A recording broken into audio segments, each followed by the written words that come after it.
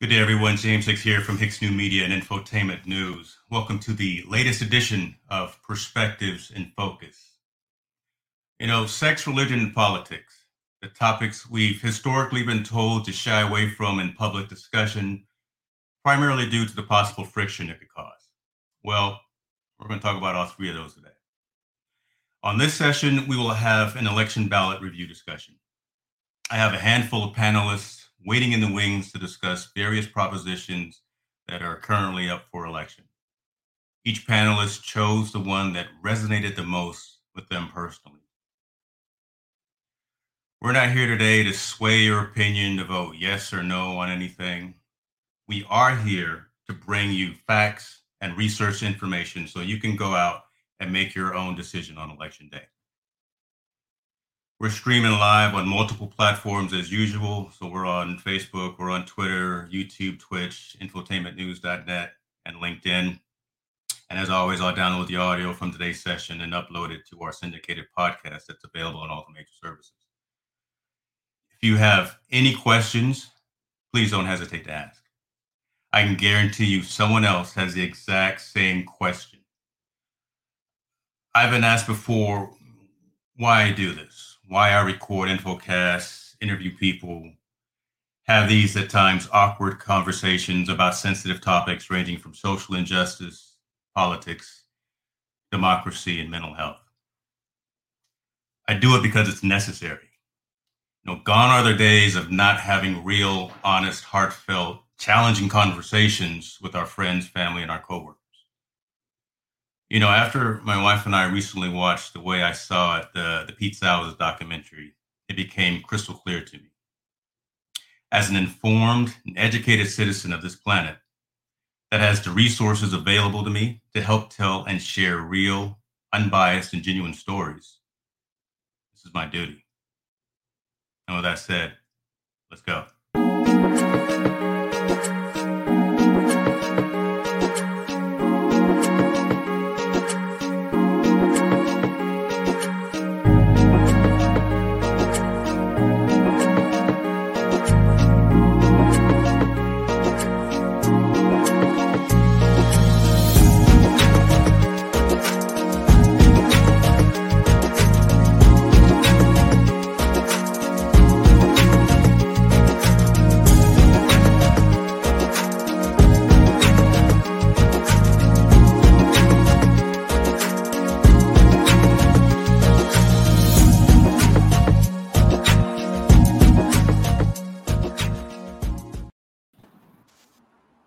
Thank you all for joining me today. This is going to be an amazing experience. Pretty cool folks here. And I should take a screenshot of this right now. I'm going to have you guys each introduce yourself kind of in the order of the proposition that you're going to review today. And when you make that introduction, just tell us where you're coming from. So let's start with you, Pastor Isom. Hey, everyone. Good afternoon. David Isom, Senior Pastor of St. Stephen Church in Fairfield, California, member of the governing board of the Fairfield-Sassoon Unified School District. I'm sharing and supporting Prop 15, Schools and Community First proposition, because I know how much money is going to come into the local communities once this proposition passes.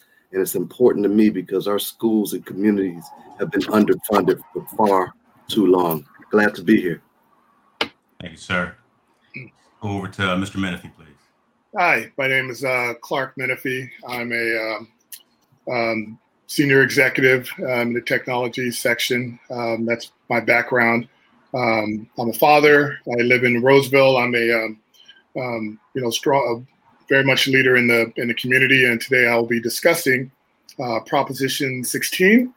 And if approved, Proposition 16 will repeal the section of the California Constitution introduced by Proposition 209 and basically bring back affirmative action. And I'm looking forward to that in-depth discussion as it relates to everything that's going on in today's environment. So thanks, James, for having me on, and looking forward to the conversations. Thank you, sir. Appreciate you. Kyle Ballot, how are you, sir? Doing great, thanks. Kyle Bodyfelt, Roseville, California. I manage what's considered probably the largest and most diverse homeowners association in the greater Sacramento area in Thomas Park. We've got about 4,000 homes, and we have a really rich, diverse membership that being a part of managing that association allows me to be involved in a lot of discussions from so many different viewpoints. I'm talking about Proposition 17, which is a very simple and straightforward proposition. Should people that have served their prison term while on parole be allowed to vote? So I'll be looking forward to talking about that one. Awesome. Thank you, sir. Dion Madden, how are you? Awesome. Hey, James. Yes, my name is Dion Madden. I am a California native. This is not the first time I have participated in an election cycle, but this is the first time I've really taken some time to invest in really understanding these different propositions, what's going on in our local communities at a state level, at a national level, and an international level as well. And so I'm really looking forward to hearing more about the other propositions that the folks on this call are going to be presenting. I am going to be sharing a little bit about Proposition 18, and essentially that is talking about amending the California Constitution to lower the voting age to 18, or sorry, from 18 to 17. So I look forward to digging into that a little bit. Thank you very much. Brother Burks. Hey, James. My name is Eric. I'm here in Los Angeles, and I'm probably coming from a different standpoint. First, a little background. I'm actually working on this huge project here at LAX. I manage the documentation that goes through this $14 billion land program. I'm coming from a standpoint. I'm going to be talking about Proposition 21 on should government rent control and should the government enact rent control or change it or modify it, whatever. And I just really need to get more understanding. So I'm hoping I can kind of collab or talk, or people can explain from reading it, how this actually works. I'm a newly, kind of a new business person, and I'm really was looking into also getting into, property ownership. But anyway, that's what I'll be talking about, Prop 21. Awesome. Thank you, sir. Mr. Gilliland.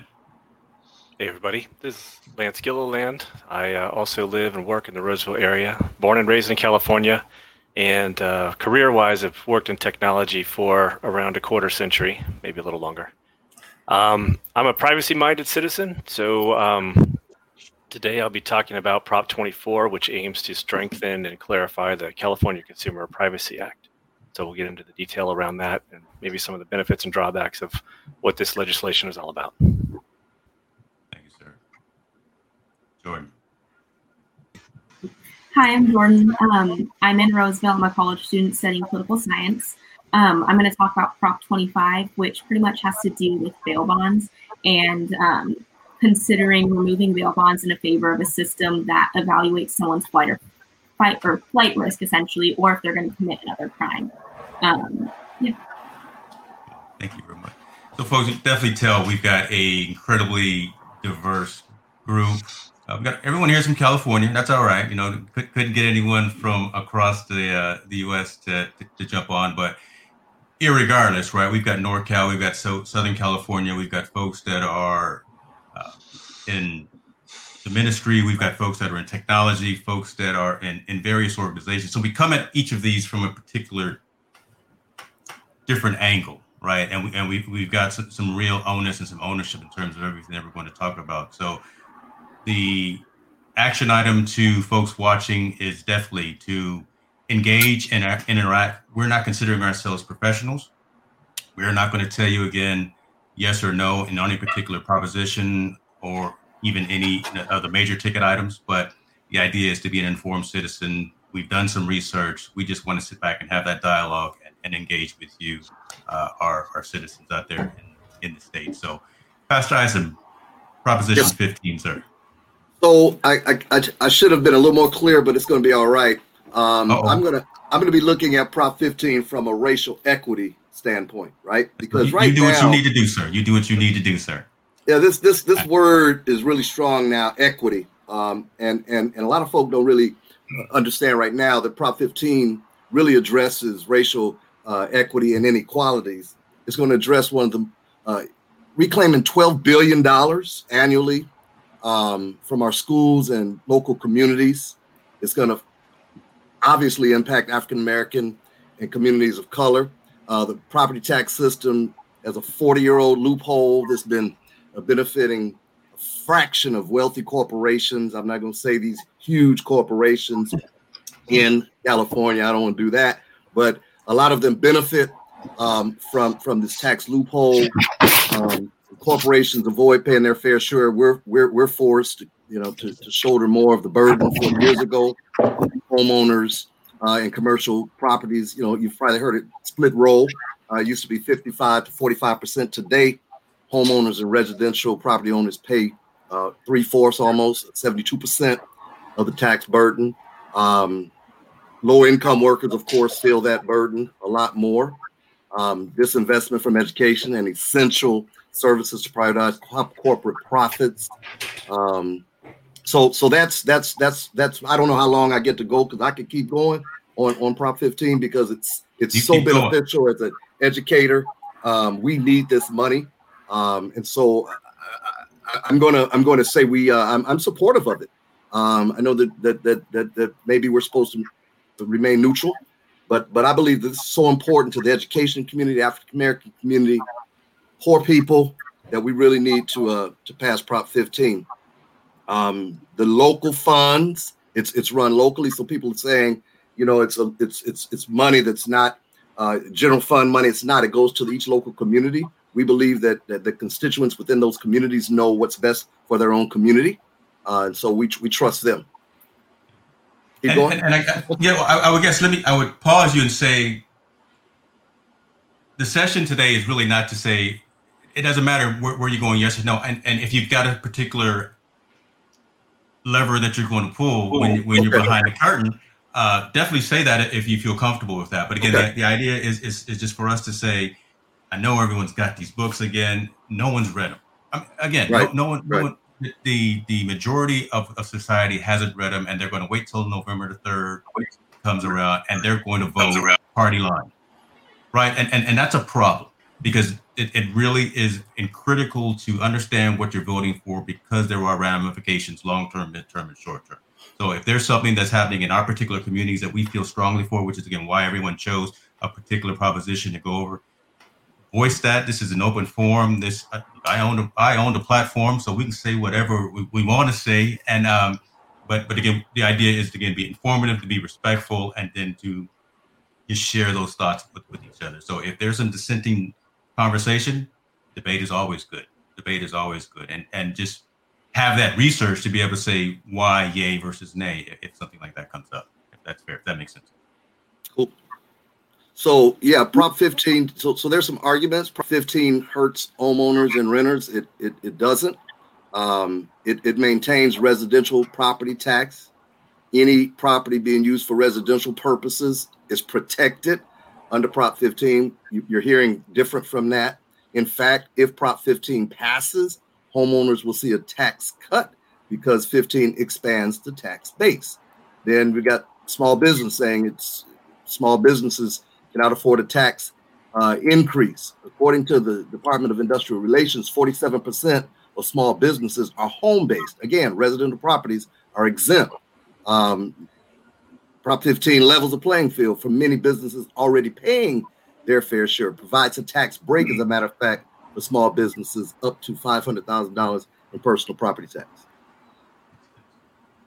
Pros and cons. I love it. Appreciate you, sir.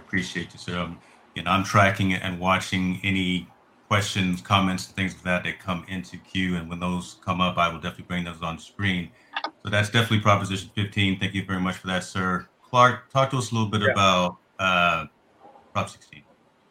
Yeah. So Proposition 16, if passes, would bring back affirmative action, allowing race ethnicity and gender to be considered in awarding government contracts and deciding admissions to the state's colleges and universities. Basically, it's been 24 years since California voters considered whether race, ethnicity, and gender should be considered in awarding government contracts and admission to the state's colleges and universities. The politics and demographics of the state were far different in 1996 when such considerations were outlawed by with Proposition 209 and an amendment to the Constitution. So the fiscal effect, as this ballot measure is only 9 words long, it would just repeal Proposition 209, allowing the practice often described as affirmative action to again be used in the state. It was added to the ballot by the legislature last month, setting up a discussion about systemic racism and inequities at the same time as a national reckoning on these topics. Now, the fiscal effect, Proposition 16 would have no direct fiscal effect on state and local entities because of the measure. The measure would not require any change to current policies or programs. State and local entities could still make any number of decisions about politics and programs that consider race, sex, color, ethnicity, or national origin. So obviously there's some pros and cons. Supporters would say, yes, it means equal opportunities for all Californians. Despite living in the most diverse state in the nation, women and people of color currently are still discriminated against. And supporters would also say we're at a historic moment and need to strengthen California by overturning discrimination in all areas. Opponents would say it's a step backwards, introducing a new form of discrimination to favor politicians' favorites. Let's not perpetrate the stereotype that minorities and women can't make it unless they get special preferences. So, that's, in a nutshell, that's Proposition 16. Again, these are critical topics, and again, if you haven't done your research to know what's going on, you are definitely at a disservice to yourself. So thank you for that one. Mr. Bodyfeld, I understand you got something you want to talk about. Yeah, Proposition 17, like I said, is fairly straightforward. Currently, if someone is released from prison, they've served their time for their crime, while they're on parole, they are still not eligible to vote. What Prop 17 says, should it pass, it would allow parolees to register and vote after they leave state prison instead of waiting until the parole term ends. The real argument on this one, when you read them, is what's the definition of parole? The author of the measure says that parole is for that reentry into society, get a job, find a place to live, you're paying taxes. So if we think of taxation without representation, then that's you might consider that to be a violation if the person can't vote. They're out there, they're having to pay taxes in society. So the people that are against 17, they have a different definition of parole. They say parole is the continuation of this person's sentence as they transition back into society. That it's like a test period, and they don't have all their rights yet because they need to prove while out of prison that they can still have a positive impact on their community, on society. So again, in a nutshell, it's what is the definition of parole? I think if we're trying to get people, if we consider someone has served a prison sentence, they have followed through on their what society says they had to do. So if they're on parole, they are now back in integrating with society. So why shouldn't that right to vote also be granted? Because a more influenced person, a more educated person, a more involved person is likely, in my view, to be someone who's less likely to revert to recidivism, crime. So again, the big change. Another thing to look at on all of these is following the money, right? There is no money against Prop 17. And I'm not saying that's the only reason you should or should not vote for something. But literally, there's no big push against this measure. So, thank you. So so you're going the right way, Eric, because I was actually going to challenge the panel as well. You know, let's not only have it as a monologue, but, you know, if there's discussions to go back and forth about these amongst ourselves, yep. I would love to have those as well. I got a question to feed in after your comment, Eric. Yeah, you know, I was saying, you know, if in my mind, if someone's done their time and they did their time, then re-entry that's almost like now that parole should say, hey, let's see if you can make good decisions like voting and doing things, because now you want to be more productive, I guess, in a sense. To me, I feel like that's a good thing. You know, these guys, if they're coming out and they're even interested in voting, I don't want to say guys, I apologize when people are coming out, but I think it is their duty. It is their duty to be involved and they've done their time. They're saying, hey, you know, I've done my time. Now let me get back into doing the right thing, like voting, you know, being part of the community. Because I feel like that's really a positive step in the right direction. But, you know, I think that I don't know if you're for or against it, but that's probably why there's nothing against. There's no money against doing the right thing. So, right. Yeah, right. Well stated. Yeah. Kyle, go ahead, Clark. Yeah. I was gonna just add on to what Eric was saying. It's you know, if a person actually, you know, did pay their dues, and obviously, you know, when they get out, they're still being taxed, right? They're paying their taxes, right? So they should have, you know, the opportunity to vote. You know, they definitely be able to get that right back as part of their rehabilitation. Again, anyone who's paying taxes, I think, should have the right to vote. If you take that right away, then don't tax them. Right. Right. So that's my 2 cents on that. Yeah. I love it. Yeah, I love that thought, taxation without representation. That was that was on fire. Yeah.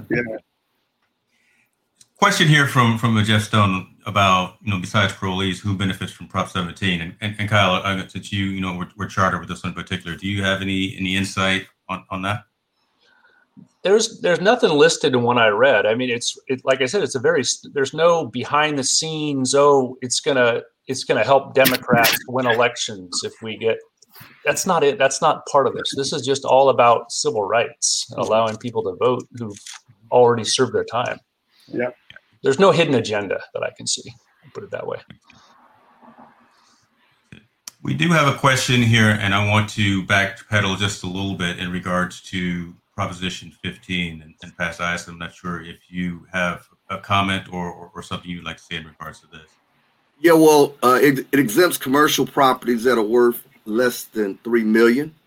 92% of the new revenue comes from the top 10% of commercial properties. It provides a tax break for small businesses up to $500,000 in personal property taxes. Provides phase-in time that will allow businesses time to adjust. Commercial properties with the majority of small business tenants have the longest phase-in, a lien date of 25-26. So, and as a matter of fact, a new study from Beacon Economics shows that Prop 15 will not impact business rents, that property taxes are not a major factor in rental rates, and that a vast majority of small businesses will see no negative impact from Prop 15. And that's from Beacon Economics. Awesome. Thank you, sir. Appreciate you that. Proposition 18, Dion. Yes, Proposition 18. So as mentioned before, right, I'm spending a little bit more time than I have in the past and really understanding all of this. And again, I would be considered a millennial. So, you know, it's really interesting to see a proposition that is looking to amend the Constitution to have 17-year-olds, right? We think of 18 as adult, 17 is not. I think we should celebrate the fact that kids want to vote. So let's just read this right. So amend California Constitution to permit 17-year-old to vote in primary and special elections if they will turn 18 by the next election and be otherwise eligible to vote. Kyle mentioned something about following the money. And first glance, when I saw this, I thought it's probably one of the less controversial propositions, and being my first time on one of these panels, I thought it was a safe one for me to pick up on. But what I'm finding is that all of them kind of have some type of financial impact, and this one actually does. So in voting yes for this, it would actually increase the statewide county costs, likely between several hundreds of thousands of dollars and $1 million every 2 years.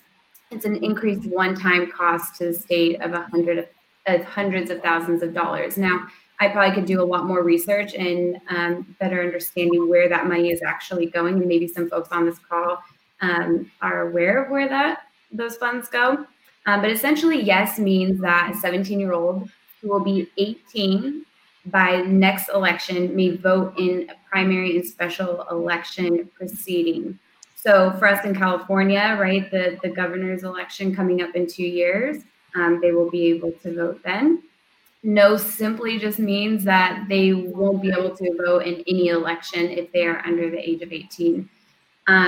So, some of the arguments that are being made right now and the pros are that allowing a 17-year-old to vote is giving a first-time voter to participate in a full election cycle, and the need to boost youth civic engagement in our elections by creating a lifelong participant in the most fundamental process of our democracy. And we go back into saying if we get more included into this process, maybe it's something that they focus on outside of things maybe that are not as serving to them. So, my thoughts here is, again, we need to celebrate the fact that younger individuals want to have their voices being heard. I don't know about you guys. I started working when I was 14 years old. And so taxation without representation, I don't even think that was something that I really thought of. Right. But I was out there working, and we all have our own, personal backgrounds and the reasons why we started working at a young age. But it is definitely something to consider, right? If they're out there and they're contributing to society and they're paying taxes, I definitely think it is something that we should be considering. But something, deeper to keep in mind, and this will vary between any age.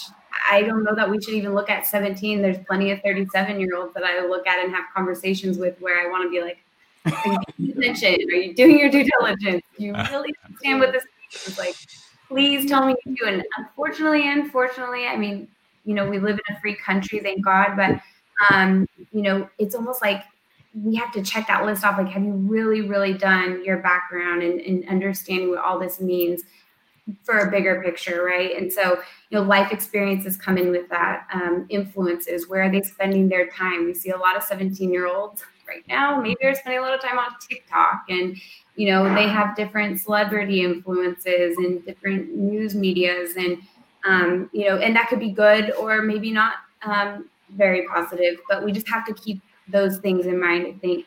And what trends are they following versus the historical data? I think that's something we should consider. And then I mentioned, I think prior to jumping on here, looking at local politics versus state politics versus national and international politics.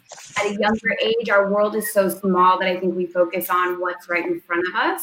And what we're finding, or what I'm finding even, is that the members or the folks that we elect into office, even at a local level, have influence, have the ability to influence all the way up to the top, right? And so it's just being able to have those conversations and understanding where these younger voters are going to be coming from is important. When they look at the cons, right, they start to talk about, science and legal consistency, which makes sense to me as well. That, a lot of laws prohibit younger teens from smoking, from drinking, from tanning. And the research that they are pulling that from is saying that essentially, that certain area of their brains is not fully developed for them to go out and make these rational decisions. I would honestly argue that maybe some adults don't have that area of their brain fully developed. It's been compromised in some way that they can't really make those decisions either. But, we just kind of figure out how we get there and, go from there. But, again, I have talked to so many younger individuals, and they're very intelligent and they know what's going on. And so it's hard for me to have this kind of like ageism conversation, which is very real, right? I kind of go back and forth on this. I think of myself as a 17-year-old, as an 18-year-old, as a 25-year-old, as a 30-year-old. It's a right, it's a privilege, it's an honor that we get to go out and vote and have our voices heard. But I think and really hope that people understand how big of an honor and how big of a privilege that is, and really understand what their votes are saying and doing for our world, essentially. So those are good points. So it's crazy. I've got opinions and thoughts on the other proposition as well, but this one I'll chime in and let the other folks as well. But I got two kids, one under 18, and look, he's aware, right? There's something different that's happening within the last 2, 3, 4, however many years.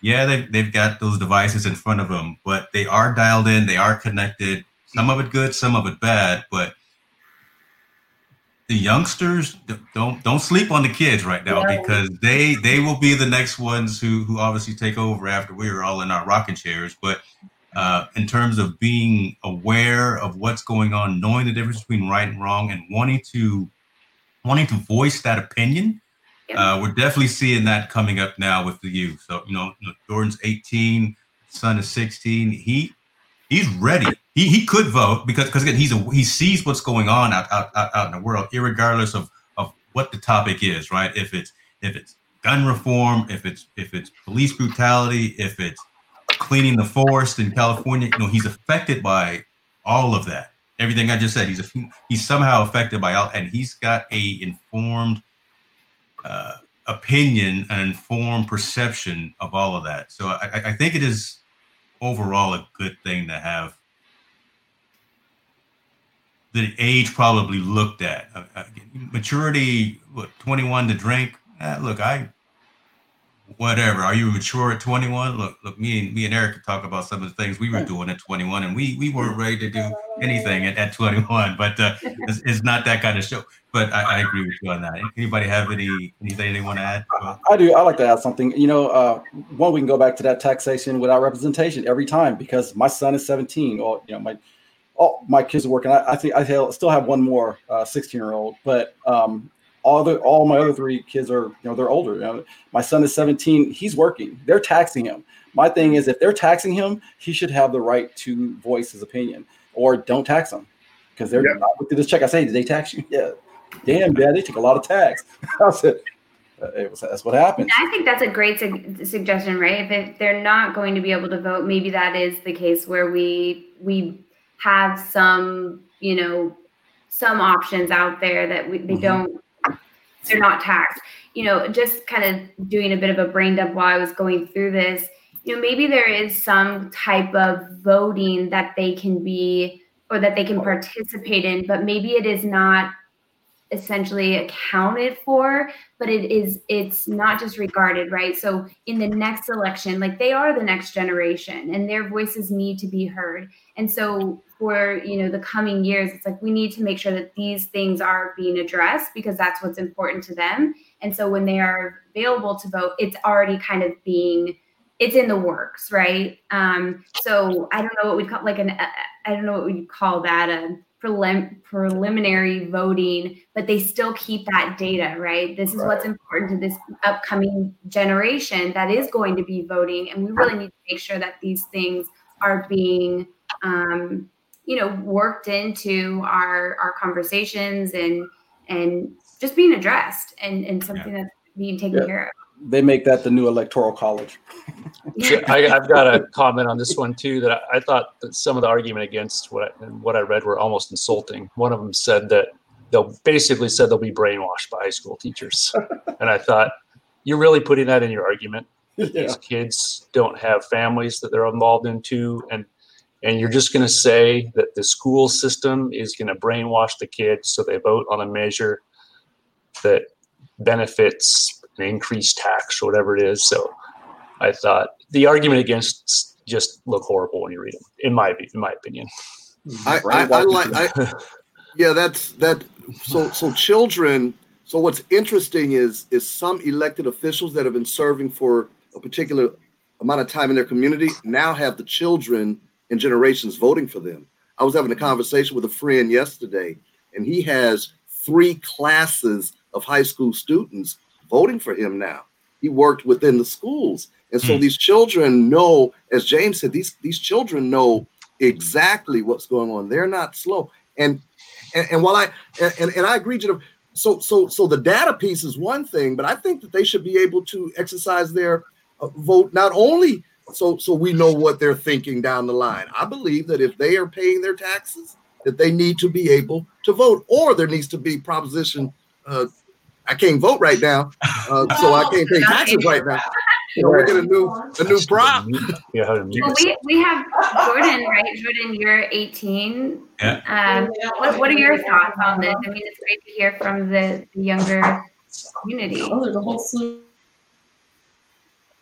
Yeah, I was going to say, I think it's a great idea. A lot of the teenagers I know are way more passionate about things they can't even vote about than the adults I know. Like, they actually care. They want to do something, but they can't because they're not 18 in time. So I really do think this is a great idea. I know a lot of people who would be very thankful for this opportunity because they're the ones that are really being affected by a lot of this stuff. But the adults who can vote aren't making the right decisions. I mean, the weirdest thing is everyone's going to be, even when you're an adult, you're still going to have influences that make you sway one way. Families have voted typically kind of the same pattern. Like my family, you're going to vote Democrat, you're going to, or Republican or whatever. They tend to do that anyway. So what's the difference? Oh, am I muted? No. No, but you're going to have some type of influence anyway. So whether you make the right vote or not, if you vote and you say, "Oh man, I made the wrong decision," you get to make that up in the next vote. But it's a learning experience. It's like life. We make mistakes and then we hopefully learn from that. That's what the voting is going to be. We voted. Even grown-ups have voted for people that voted. Some people they didn't. Some won, some didn't. The ones that won are like, "Oh damn, what happened?" That's just life, and I don't know why they don't see it that way. Or this. Okay, I'll leave it at this because I'll keep going forever. But it's just like law. You know how they build up one side. Every side wants to build up one side for their case. We're going to only sequester these people. We won't ask IT because I don't know about you guys, but I've never got to serve on a court. Every time I go to those things, they say if you tell them you're IT, you're not serving on the court. Good to know. Yeah, let's write that down. I'm gonna write that down. Try that one. I know. But it would be great in my mind. I want to experience that. Hopefully nothing really devastating, but I want to be so every time. Maybe it's just because I want it that I don't get it. But I tell you, to me, I feel like when you're building up one side, it makes it so that it's not fair because now you're and again we could talk about other problems and stuff. I feel like if you want it bad enough, you'll work towards getting it. You'll work towards, you'll make the right decisions or not. But it's your choice to be able to make that decision. When you take that away, I feel like, okay, now you have no rights. So. Well, I'll just say one more thing on this because I could go into it a lot too. But there's a path to the ballot, just like any of the propositions. And how does this actually make it to the official ballot, right? And for this one in particular, or I think any of them, they need 2/3 vote to pass to actually make it to the ballot. And they've done voting on this already in the Senate and the Assembly, and both voted yes. There's a majority of yes. it also breaks the data does show that it break it up into, separate parties and who voted for and who voted against it. And so that's just stuff that I think is very interesting. And obviously, there's a path, always, we know, right? There's a path to money. There's certain things that are being pushed one way or another. To your point, Eric, I think you said, one's going to go on one side more than the other. But I think this one, for not being such a controversial one, it started a nice conversation. You sure have. You kicked off a whole lot of conversation there, Dee. It brings in a whole new group of voters, right? So it's just something for us to keep in mind. James, I don't want to go too far. I'm looking for some education on this one. On 16, let's see, I'm sorry, 7. Bear with me, it'll be real quick. 16, 17, and 18 all were passed in legislature. Why are we voting on them? This one was 81% approved. Yep. I'm just saying, didn't we vote for the people to do legislation? I guess my question is, do we know when? Because there's all sorts of bills that get passed that we don't vote on that are then become law. So why are we revisiting this after a certain amount of time? And I don't have the answer. I don't know that answer. I'm just throwing the question out. Maybe our poli-sci major has the answer to that one. But I think it's a great question because there's a lot of laws that have been passed over the past several months. This being one of them, actually, Proposition 18 that has gone through several different voting cycles, and it's still on the ballot, but I think it needs maybe one more. So does it have anything to do with their amending the Constitution? That might be it. So I'm reading something here. In California, 2/3 vote is needed in each chamber of the legislature to refer a constitutional amendment to the ballot for voting. That makes sense. That's probably it. So, yeah. Actually, looking at the ones that you mentioned, it does. I'm looking at the propositions now, and those say legislative constitutional amendment, legislative constitutional amendments. That is the prereq on those that you mentioned. Makes sense. Right, cool. Thanks, Lance. Sure. I just. Did you have a comment? Go to Cal Matters election guide. That really is very telltale. Yes. I get that. Actually, I'm gonna pull that up, and I'm gonna pull all the propositions up actually in a few minutes here. I love that. Look at that. You've got this graph is pretty telling. And that's all the propositions and the different measures dependent on wherever you are located? And who's supporting them. And that's what's really, really interesting. Right. Okay. Say what, as we move to the next one, I'll do some research and pull up that link. But Mr. Burks, the floor is yours, sir. Talk to us a little bit about Prop 21. I actually want to do a different prop, but I'll you're going to switch it up? I'm good. No, so here's a confusing one for me. Prop 21 expands local government's authority to enact rent control on residential property initiative statute, right? And what it's going to do is allow local governments to establish rent control on residential properties over 15 years old. So I think the date is like February 15, 1995, that they can enact rent control on properties that are not older than that. Now they're going to push it back further, right? That's how I read it. But anyway, here's what so the pro for it is Prop 21 is the change needed to tackle homelessness. And I'm thinking, how is this going to tackle homelessness? I don't get it. A yes vote on Proposition 21 is a vote to keep families in their homes, a strong coalition of elected leaders, affordable housing providers, and seniors and veterans. And to me, I feel like I don't understand how it's going to help the homeless. But then again, I probably didn't go as deep into it. Can you hear me? Yeah, I thought everything got quiet. we're listening attentively to you, sir. Okay. And some of so against it is Prop 21 will make California housing crisis worse. Prop 21 undermines the strongest statewide rent control law in the nation. Cost jobs, reduce home values, and stop new houses from being built. And I can see that. I never really held property. So I went up in Sacramento. I flipped a couple of properties up there. I've never seen it as holding onto properties. And as time further goes, you're like, oh wow, I should have kept some of those properties. And now thinking about doing that, if they're going to start throwing rent controls on there, I don't know why I would even want to. I guess I don't know. Can anybody explain this to me? I know it was for me to read into it, but the only reason why the reason why they're talking about it'll help with homelessness is because right now and I'm not saying I'm for or against it, is right now rent keeps going up. I'll just give you one example. My son and grandchildren lived here, and every year they raised the rent, and they raised it significantly, so much so that we had to send them to Missouri, where they have a larger place and they're paying half.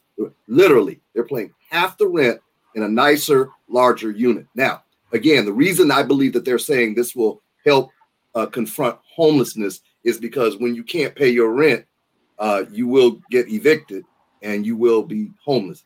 I don't know how strong an argument it is, but I know from some of the conversations I've had, that's what that part of it is. Okay, so I guess.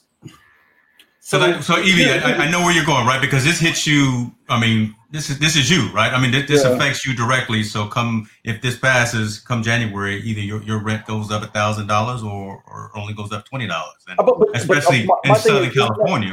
But isn't that the purpose? If I buy a property, I want the value of that property to go up. So I want to make money on that property. I'm not buying it so I can say, keep the status quo and we just keep going. I'm buying that property because the location, right? You're buying for location. So are people being homeless because they're looking, I want to live by the beach. So now my rent's going up. I mean, I don't know. To me, I'm going to live where I can afford. And I know it doesn't make sense, but I'm saying I'm going to, try to get a job and live with. This is one that's I'm torn. I get it. Rent does go up. Rent goes up. But a lot of times I'll buy a property. I'll still rent because I want my property just to make money for me. I don't want, because now I'm no longer, it's not an asset to me if I'm spending money on it, right? So I'm going to keep renting. So I'm going to buy a property that's going to make money for me. And that's just how it goes. I want the value to go up. Therefore, but if I'm throwing that money away, I don't know. I guess the rent control in my mind has to be, where it works for both. So my property value is still going up and I'm able to, make more money on that property. Or is it just let me just have somebody in there and just pay the mortgage off? But I don't know. So I get it. Yeah, some people own to make money. Yeah, I get it. Yeah. Yeah. So what are your thoughts when you see this question right here, right? Where is it the government overreaching, right? So how does it affect you, again, being directly involved in this particular situation? You're actually involved on both sides still, right? Yeah. Again, so hold on, I didn't even think about that, right? I was just thinking about the fact. Yeah. Right? So give us your perspective from both sides, because you're affected very intimately about this. I mean, again, like I said, I might be more fortunate than most, but I'm still, even I'll know my financial status and I'll live within my means. I'm not gonna, before we used to try to live lavish. Hey, let's buy this nice car. You remember back in the day, but now I live within my means. I'll save for the things that I want. I will, I'll live where my family and I can actually afford, and rent goes up, and I accommodate for that. So I'll say, hey, I want to make sure that I'm, instead of doing this Prop 21, let's teach people how to manage money better. Because right out of school, people don't know how to manage money. I'm gonna tell you right now, right out of school, I was my parents didn't know. They couldn't teach me. I had to learn this. So I think if there was more education on managing money, and again, I don't know everyone's situation, and I know some things happen, but I know that a lot of people that I knew growing up and living with, we all lived with outside of our means because we were trying to ball out of control. I don't know if you guys know what that term is, but I think now you calling them old, or you calling someone too young? I think just like you now, we're teaching our kids a different way. I'm teaching my kids about money early. I'm teaching my kids about credit early. Just like you. I know you're teaching Jordan. It's so, I want to cry when I see Jordan because I'm like, she's talking like an adult. I'm not saying you're not an adult. I'm just saying I've seen you when you're this small. Anyway, but I think more education, I think Prop 21 is an overreach. I think, to me, in my mind, I think it's an overreach thinking it's gonna cure everything. It's not. We have to educate our people about how money works. We have to educate people on, it's more about education. In my mind, again, that's my opinion. I don't see a case strong enough in my mind for me to vote yes on this. Gotcha. And so let me bring this up because that's very telling, right? Because again, we're having those informed conversations, and someone will read this and say, "Should I vote yes versus voting no?" Proposition, dependent on how they're written and who they're written for, a yes may make you think you're voting in an opposite direction, 180 degrees of what really you're thinking. So just because they say it's going to cure homelessness, oh yeah, that's good. Exactly, right?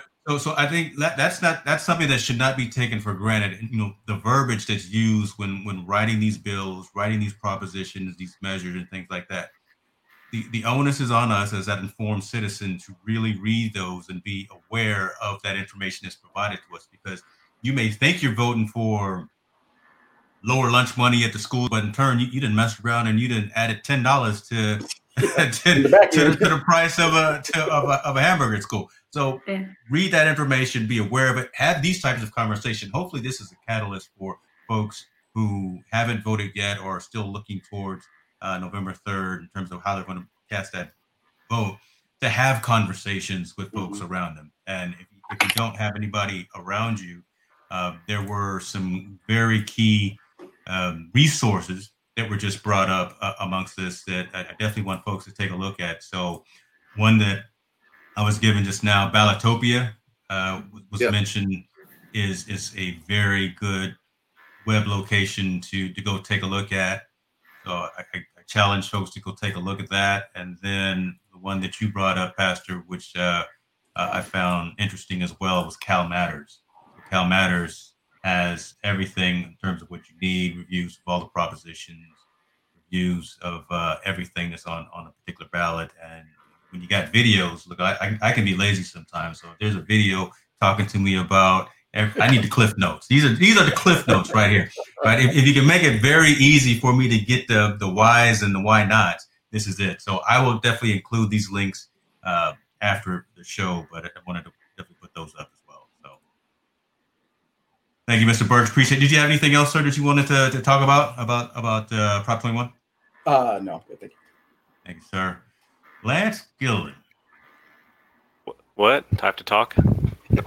You now have to talk to us a little bit about Proposition 24, sir. All right. So, as far as my background, I wore where's my sleeve here? So you can see here. There it is. On purpose, I wore that. So as I mentioned in the intros, I'm into consumer privacy. But I wanted to, hopefully online, everybody can still see the audience here. But I wanted to ask you guys something. Who here reads the fine print when you sign up for an online service? Just maybe raise your hand if you do that on a regular basis. I didn't think so.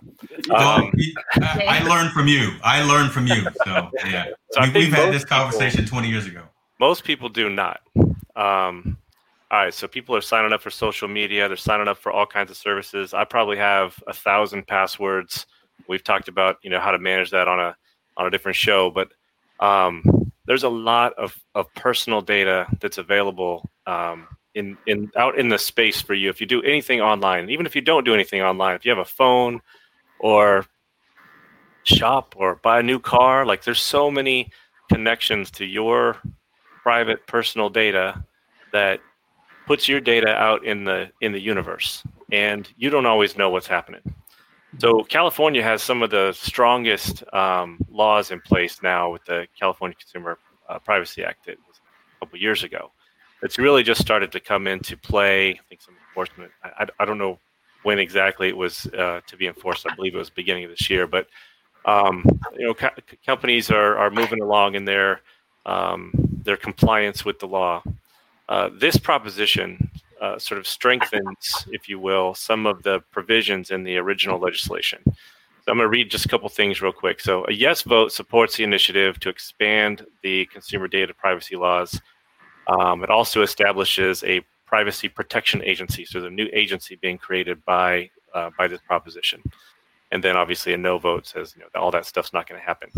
So some of the key points on this is, companies shouldn't share a consumer's personal information if the consumer requests that they don't share it.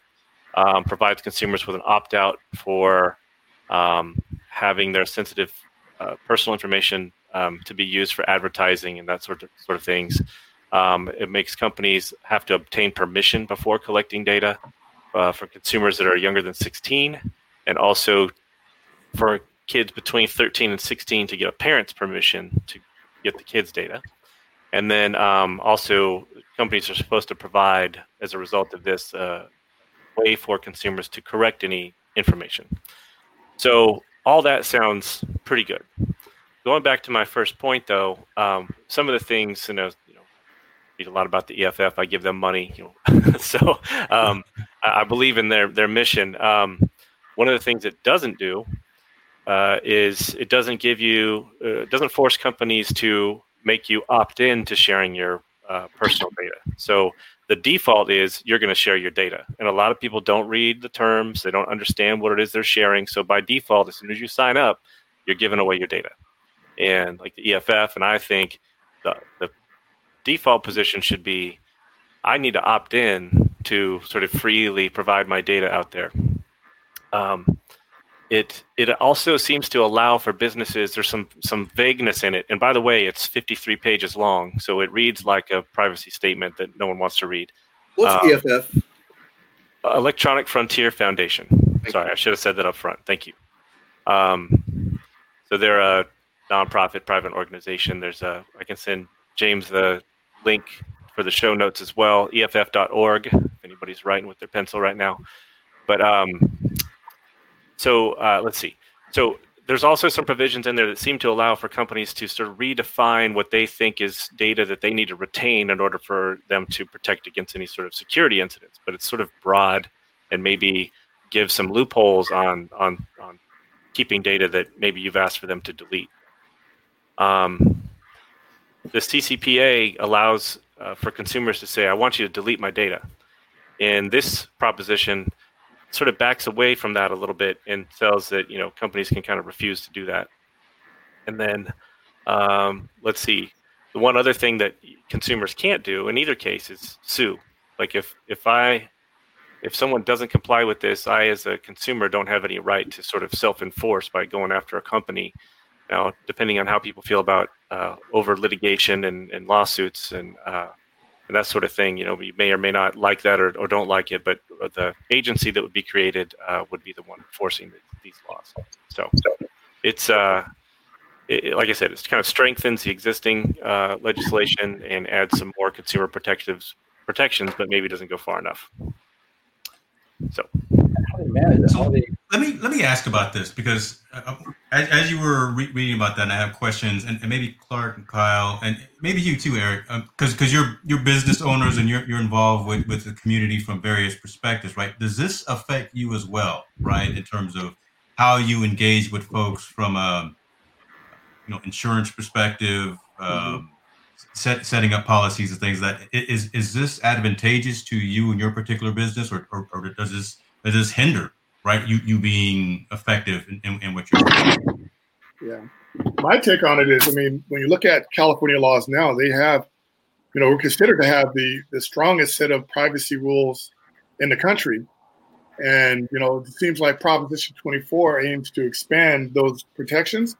I have to dig in more to it, but, just from that statement alone, if it expands what's already a strong, the strongest set of privacy rules, I don't necessarily see the downside, but as you guys mentioned, a lot of the devil's in the details, right? Having to look at the cons as well. Yeah. I think pros, it strengthens something that's already strong, but I'd have to look at more into the details to see why they would, why that change, why to make it even stronger, like what's missing in the laws today or in that prop today. Because how are they even, who's monitoring if they're selling your data or not? If your data is out there, or you're having to do it out there, put it out there, because some of the some of the measures that they use to secure data. They have like I don't know why I can't think today. DocuSign. DocuSign. I mean, when you actually go and I mean, when you try to buy something online, you're offering your cars, you're offering your this, and say you want to secure it, and you're going through like DocuSign because you're signing documents like because everything you do online now, right? So you're buying a house, you're in there. You go to DocuSign, you get all these documents, you click, and you get the signature page. You're doing a digital signature. Who's managing where you're taking that information and selling it? I'm telling you, because I bought a car. I just got a car for my son, right? Next thing you know, I'm getting. I don't know if they're just monitoring my cookies and my browser cache, but I've been getting calls to my advertising text to my phone ever since that happened. I'm like, the heck? And I specifically say don't share my data. And I know they said they're going to share some data with some, when you go apply for the car, but yeah, now I'm getting advertisements. So who's monitoring if they're sharing it or not? Yeah. So I think taking a step back from how I feel about privacy and thinking about owning a small business or setting up a website to, I don't know, have a blog or whatever. Maybe you collect some user registrations. I find it interesting because oftentimes you'll need to use several third parties in order to facilitate setting that up, right? I'm not going to set up maybe my own servers. Maybe I use WordPress and maybe Amazon Web Services. And as a small business person, I think it would be tough sometimes to know every time what's happening with that data, right? Who's controlling that? Who's liable for anything that maybe Amazon makes a mistake? Offense to Amazon, but just as an illustration, that's where things get kind of tricky for me. Like, okay, wait, I'm trying to save money by using third parties. They're hosting this data. If they share that data, I guess that's on me according to this. But that's where like the expense of it and trying to keep track of where everything's going. I mean, I guess as a business owner, you're responsible for that, but it does get to be very time consuming and it reduces the ability to maybe use some of the third parties. Right.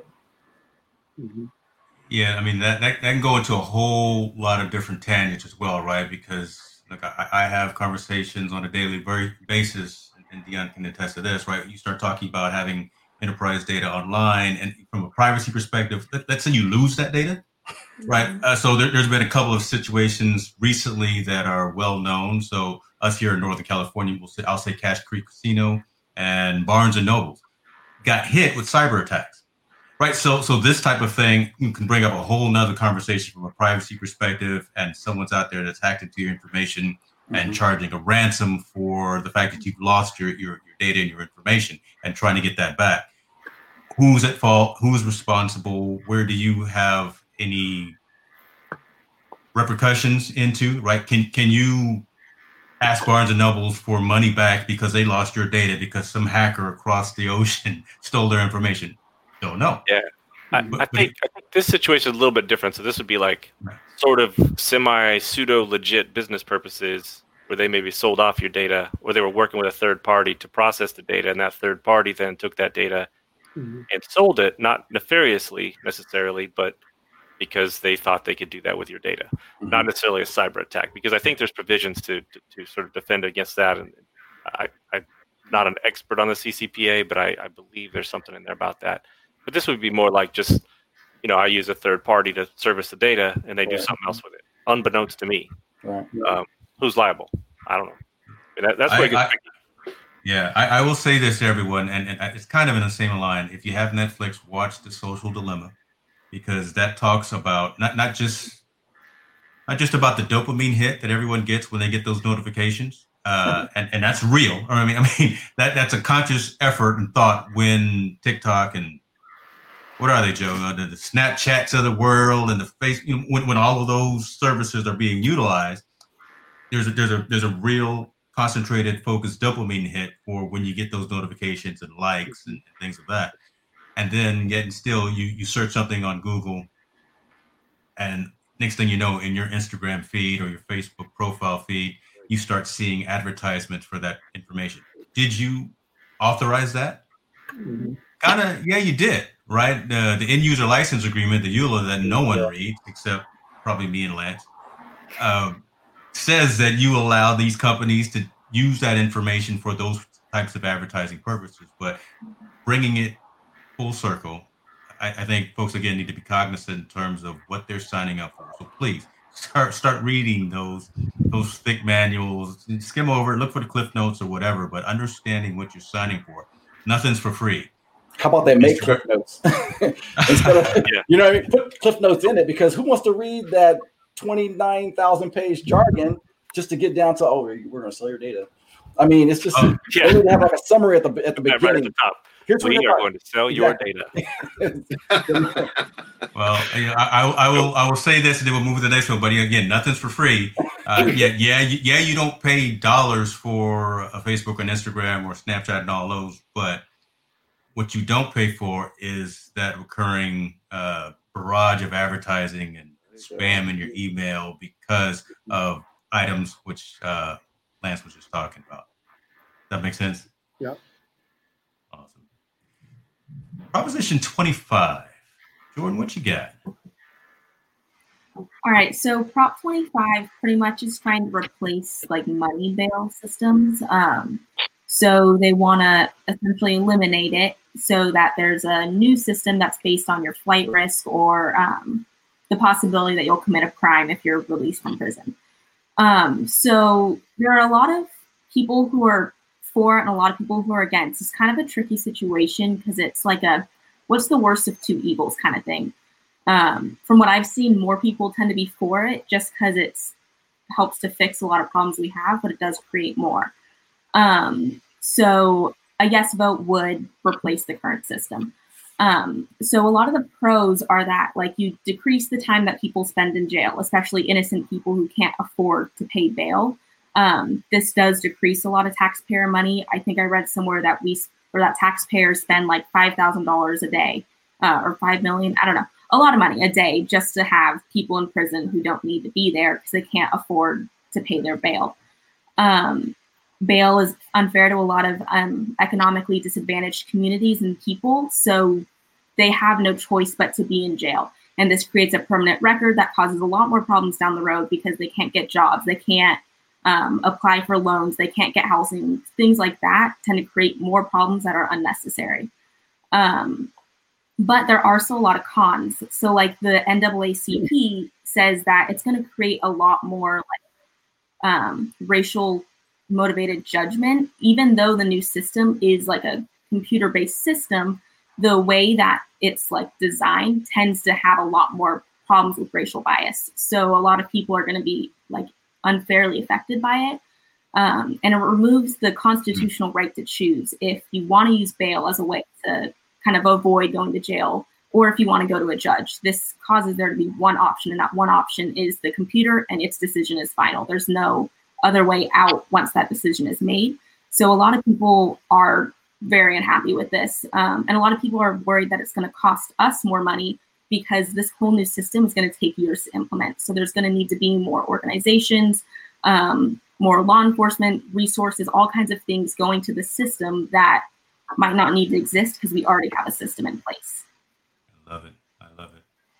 I'll say just fix the systemic issues that we have. Keep the bail thing in place. They already have a way to deny bail if you're a flight risk. Anyway, go ahead. Yeah, that's one of the arguments that is already in effect. Like it doesn't make sense really to get rid of bail, but the people who are for it really want to hammer in that bail is an unfair system and that it should just be eradicated. Joe, do you happen to know if there was anything in the legislation about how often they would update the algorithm? I didn't see anything. Nothing that I know of. You would think that would adjust over time, right? Yeah. Whether or not that actually is working or not. Yeah. Or if someone is even asking that question, right? I mean, exactly. That's a question coming from you. Someone has to review the data. This is one of the ones we've studied as well in another area. And someone has to, so the algorithm puts out what it puts out, but it still has to be signed off on by a human. Someone has to really look at that and determine that. So it's not just solely computer based. A lot of people look at what the computer says and they do it, but I just want to just throw that out there that it's not a computer that says keep them or not at the end of the day. It's a person that looks at all of the data and makes that decision. It's a human. I mean, if you make the laws cut and clear, and I know there's different situations, but if you have a track record, a mile long, I mean, you may be a flight risk. But if they're saying it for, I remember I went to court and I had a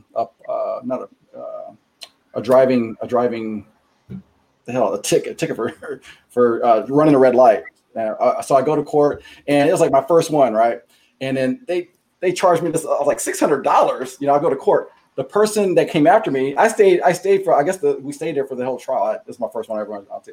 And then the girl was up there. She had like driving, all kinds of issues. And I'm saying it's a girl because it was a girl. So anyway, when she had all these issues, the judge said, how am I going to let her go after I just charged this guy $600 for it was his first time offense? I'm like, they can't have that. Does that make sense? You can't. The law has to be the same for everybody. It doesn't matter if and again, I get it that there may be certain situations, but if I shot somebody else shot somebody, we're going to do the same time. We're going to have the same deal. You get the same consequence no matter what. And I know those are more serious, but if you run a red light, it has to be consistent. I don't know.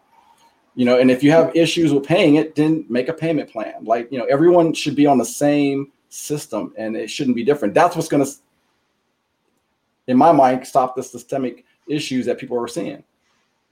It has to be the same across the board. Decent point.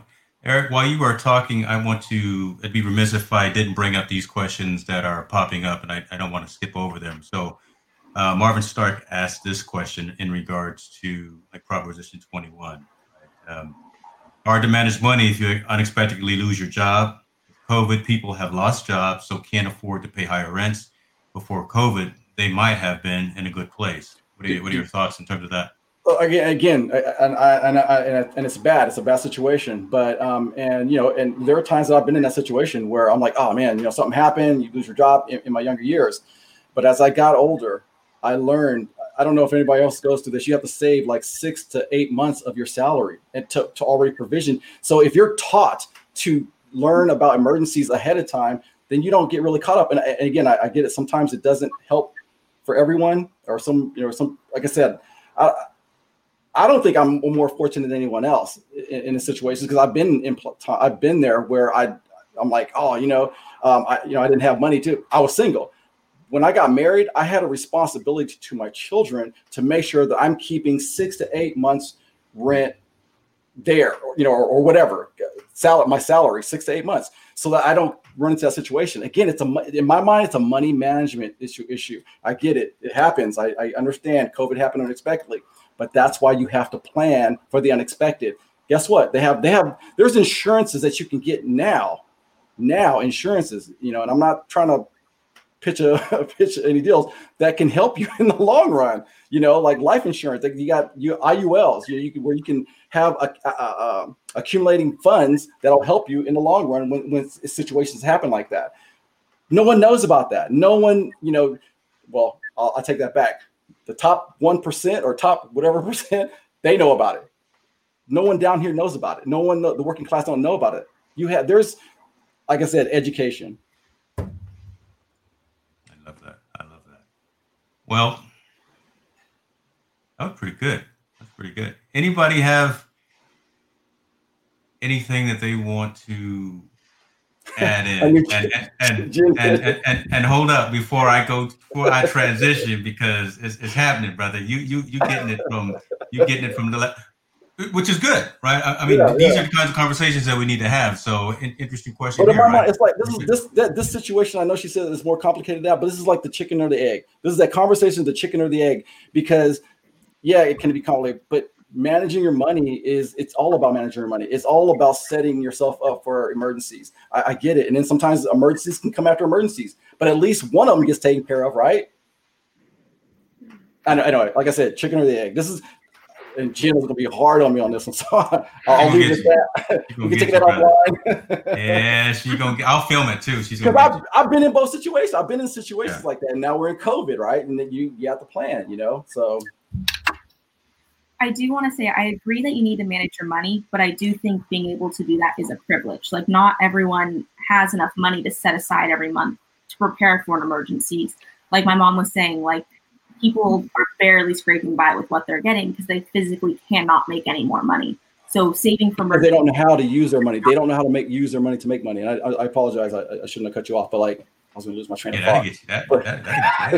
I mean, what's you see, now it's Joe and Jen against me all the time. You know, the Hicks girls are on you now. Knock you down, boy. Knock you down. But what I'm saying is, you guys know me the longest, right? So I've been in situations where I had a roommate with James. I told myself I would never have myself in that situation. I had to educate myself about money.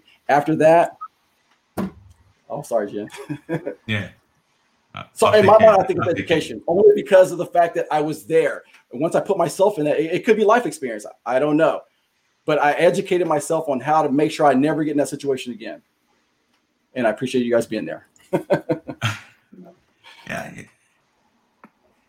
You know, and I think that sums up a lot, right? Because again, we talked about some more controversial than others topics today, right? And I wouldn't even say controversial, but I'll just say that more polarized, right? In terms of either your experiences and what you're going through. I can't help but laugh at some of these comments that are coming in. So I got to post them. I can't keep a straight face. So you've gotten it from the mother, the daughter, the grandfather. It's a family affair. Pastor, he gonna need you in the middle to get him, Pastor, because other than that, it's all bad. It's all bad. So I need to go to confession, Pastor. We're gonna have to. No, they're members. So I got to be with them.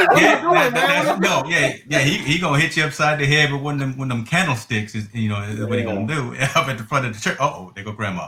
All right, I got them all sides. So, folks watching, thank you for your engagement. Thank you for your interaction. I think all we were really trying to do, and I think we've done a decent job of opening the door of conversation. I'll go back to kind of how I started. You got this book for your county, for your location. Please don't discard it. Please read it. We didn't even go over all of the propositions. There were a couple of others that were at least in this particular area for me that I need to be aware of. There is information in regards to different measures, and then there are, of course, the big ticket items that are from a national perspective. Again, left, right, center, red, yellow, blue, green. Right now doesn't matter. I just want everyone to get out there and not squander this opportunity of pulling that lever behind the curtain, getting that sticker saying that I help contribute to a better society and a better America. That's what matters, right? Because then after the election, then we can have conversations. If you contributed, if you did not contribute, I want to hear from you. Right. I don't want the armchair quarterbacks talking to me about, well, we should have pivoted left and we should have thrown a slant instead of. No, I want to hear it. The idea again is to bring up these conversations and have this information spread process. One other site that I did want to share, since we got mainly California folks online here, it's actually the official voters guide, and this is voterguide.swest.cal.gov, and this is where all of the propositions are listed. All of the candidates for every single office, national, local, everybody's shown here with their background, with their information, with what they believe in, what they are championing, things of that nature. So please take a look at that and have that information with you as you go through your due diligence of reading your sample ballot. I would also recommend that, I don't know, up until this point, it's been great experience for me to go on election day and be in the midst. Right? I like that energy because it's some great energy of being there. The first time Jordan was voting, I asked the ladies, could I stand behind her, take a picture of her? So I captured that moment of her pulling the lever, doing the thing for her very first time. World's different right now. You got COVID. We got to wear our masks. We got to wash our hands.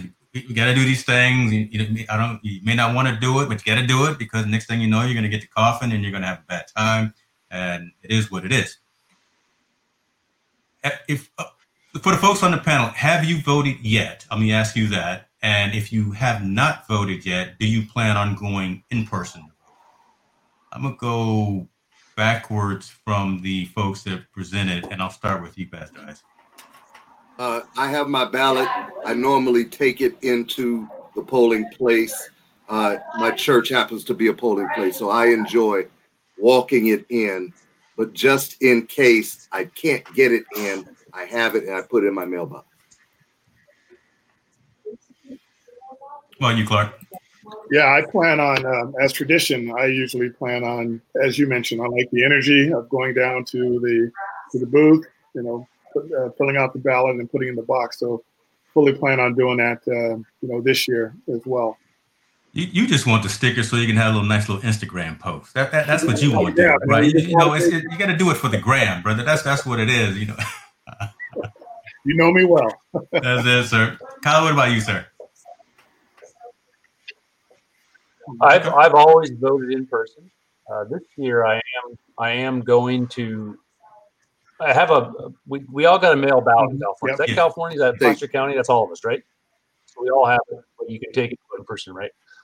I'm going to probably take mine physically to a box, one of the boxes listed, and then I'm going to do the tracking because I believe that we have a very good system for tracking. Whether you mail it in, whether you go in person, I believe that the system will work.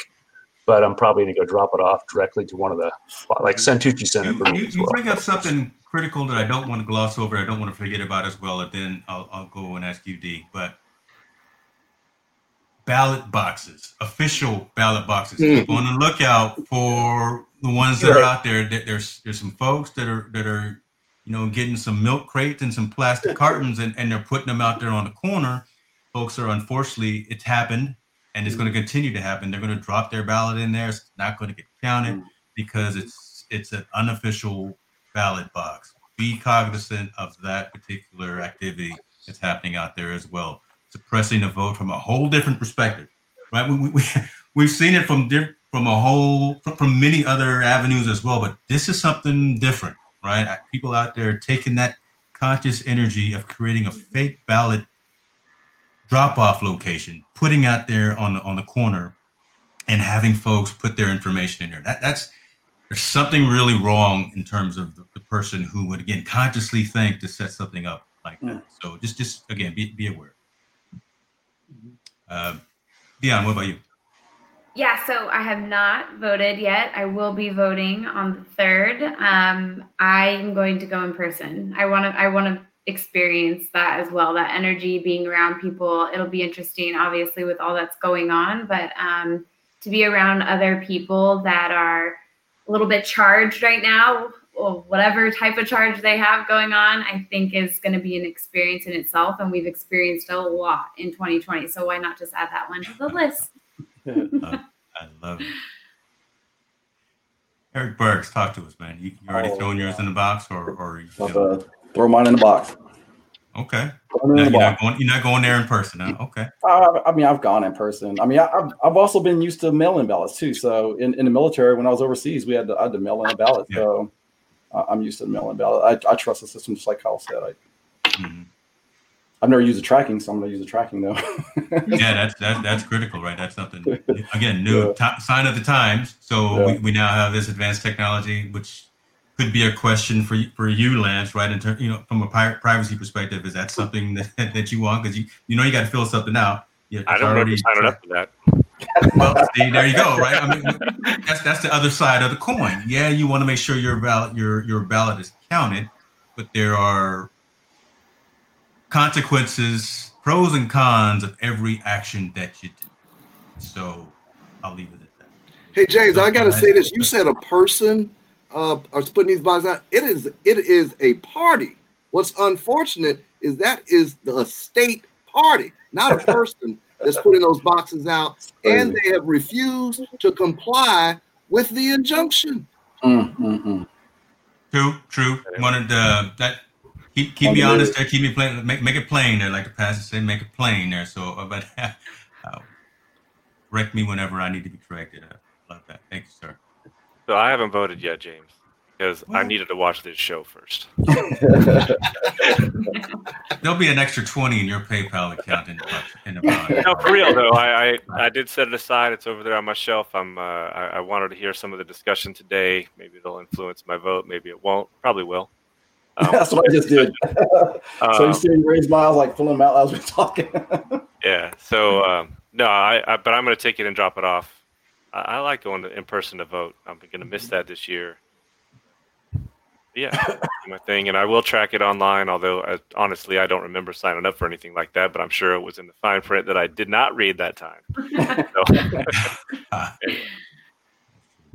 Jordan, what about you?